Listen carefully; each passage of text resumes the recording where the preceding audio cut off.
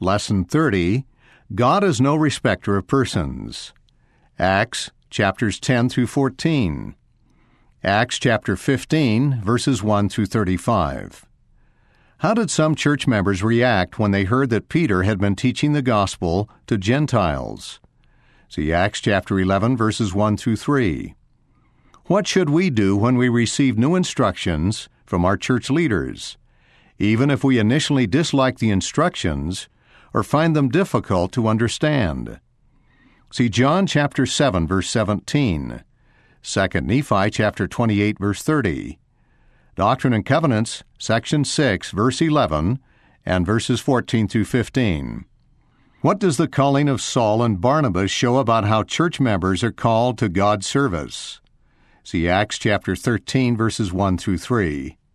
What experiences have helped you know that church callings are inspired by the Spirit? Paul and Barnabas returned to the cities where they had established branches of the church to help the saints continue in the faith.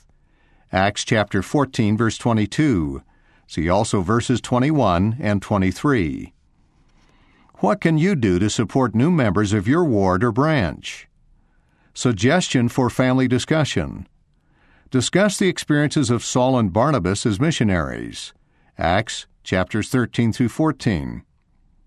Share experiences you had as a full-time missionary, or invite a return missionary to share his or her mission experiences.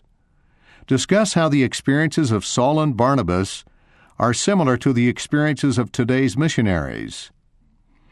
As a family, write a letter to a missionary. As part of family prayer, ask Heavenly Father to bless and protect the missionaries. Scripture chain, God is no respecter of persons.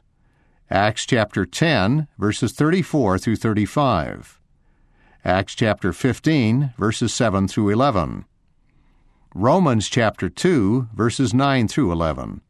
2 Nephi chapter 26, verse 33. End of lesson 30, God is no respecter of persons.